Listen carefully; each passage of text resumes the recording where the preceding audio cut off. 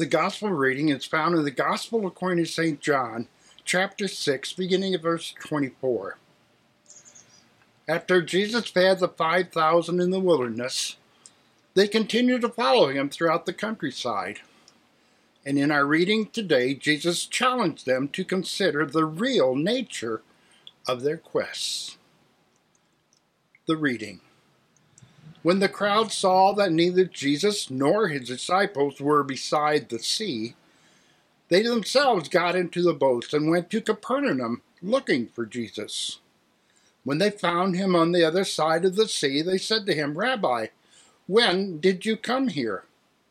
Jesus answered them, "Very truly I tell you, you are looking for me, not because you saw signs, but because you ate your fill of the loaves. Do not work for the food that perishes, but for the food that endures for eternal life, which the Son of Man will give you. For it is on him that God the Father has set his seal." Then they said to him, "What must we do to perform the works of God?" Jesus answered them, "This is the work of God, that you believe in him whom he has sent." So they said to him, "What sign are you going to give us then, so that we may see it and believe you? What work are you performing? Our ancestors ate the manna in the wilderness, as it is written, he gave them bread from heaven to eat." Then Jesus said to them, "Very truly I tell you, it was not Moses who gave you the bread from heaven, but it is my Father who gives you the true bread from heaven. For the bread of God is that which comes down from heaven and gives life to the world." They said to him, "Sir, give us this bread always." Jesus said to them, "I am the bread of life. Whoever comes to me will never be hungry, and whoever believes in me will never be thirsty." The word of the Lord. Thanks be to God. Beloved in Christ, grace and peace to you from God, our Creator, and from our Lord and Savior, Jesus Christ. Amen. If you feel like we just got dropped into the middle of a story, you are right. Last Sunday, we heard the beginning of this all, of how Jesus fed 5,000 people with only a few loaves and fish that had been brought for the day by a small child. From that little meal came a feast. From that one gesture of generosity and hope came enough for the whole crowd, plus 12 baskets left over. But the story keeps going. Jesus realized that the people were so excited about what he had done for them that they wanted to put him in charge. They wanted to make him king. So he left and found a quiet place to rest. Meanwhile, his disciples got into a boat to head across the Sea of Galilee, and they found themselves in a storm. Before they quite realize what is happening, they look up and they see Jesus walking on the water toward them. They reach the other side, and as we picked up the story today, the crowd realizes that Jesus and the disciples are gone. So they get in their boats, and they head to the other side of the sea to find them all, to find this person, this man who made such a miraculous feast for them. So yes, we started smack in the middle today, but I wonder if we might be even more in the middle of an ongoing story than just that. Because the crowd, struggling to understand who Jesus is and what he's really doing among them, suggests that in order to help them figure it all out, maybe Jesus could perform some kind of miracle. And they have just the one. They suggest that he look back in history to the story of manna in the wilderness for inspiration. The story of how God miraculously fed the people during their years in the wilderness. Maybe you could do that for us, Jesus, they say. Then we'd believe you. Now, if you're thinking to yourself, I'm sorry, wait, are the people asking Jesus to miraculously provide bread while they are still eating the leftovers of the bread he miraculously provided yesterday? Then, yes, you are correct. That's exactly what's happening.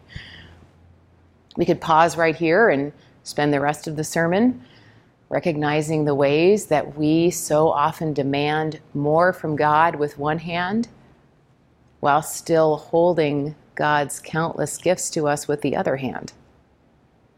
But that sermon will have to wait for another day. Instead, let's stay right here in the middle of both of these bread stories and look more closely.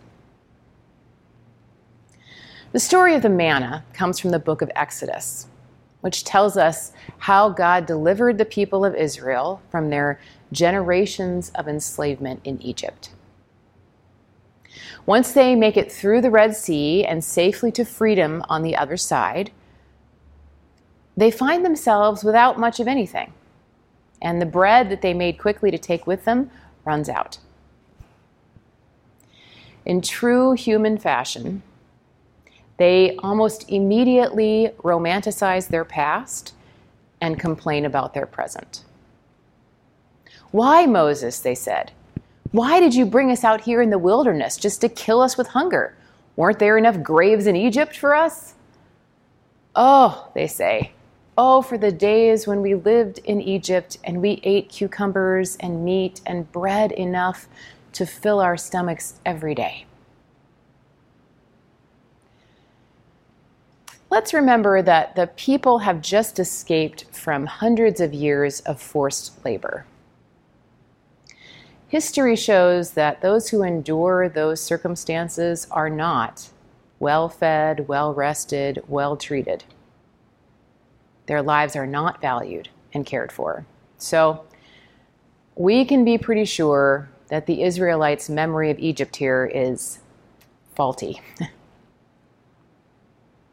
What they seem to long for is a life that they knew, even if it was full of struggle and pain.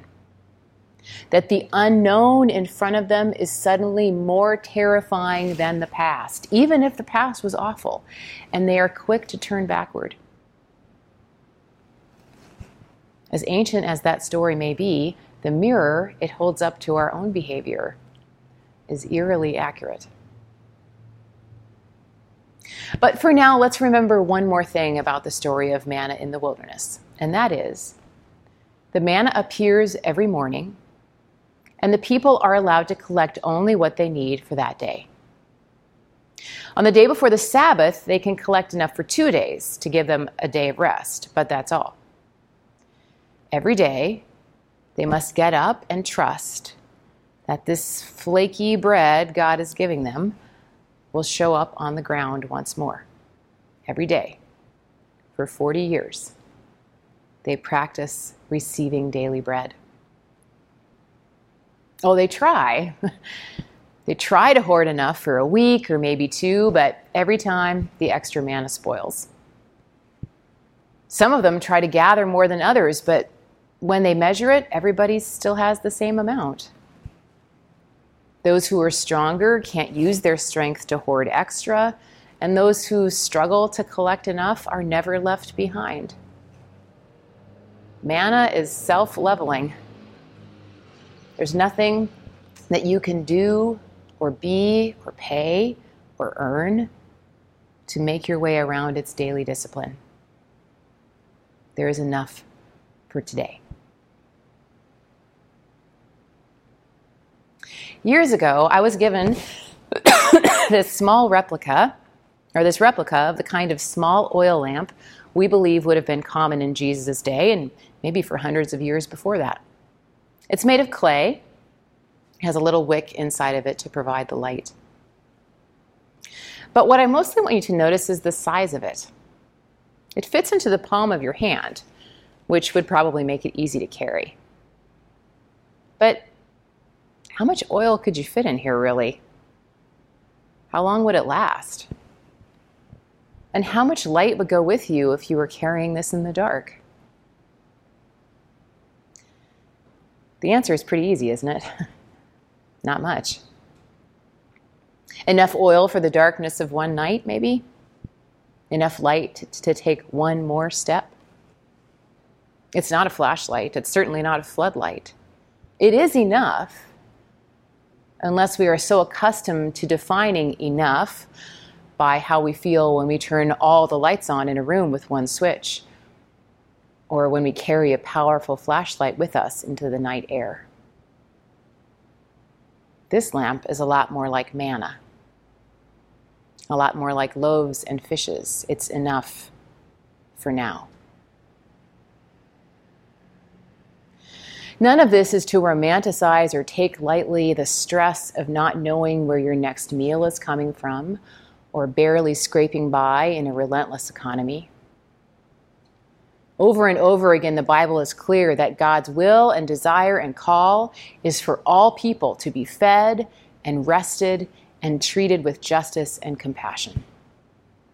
And constant worry about rent, food, jobs, healthcare, about what you will do if the car breaks down, or someone in your family gets sick, or your property tax bill soars, or your hours get cut at work. That constant stress and worry is not to be brushed aside by a pastor telling you that you should be happy with enough for today. At the same time, these stories of manna and the bread of life are honest about our ability to move so quickly from enough to just a little bit more. In these stories, we don't just see ancient people trying to hoard that flaky bread that appears in front of their tents every morning. We recognize our own desires to feel safe and protected and in control by gathering as much as we can and then some. We don't just see the crowd demanding more from Jesus while still chewing on the abundance he just provided. We see ourselves yearning for more, angling for more, trying to get our hands on more, even while we are still full from yesterday. And I'm thinking, too, about the particularly shifting ground of these days.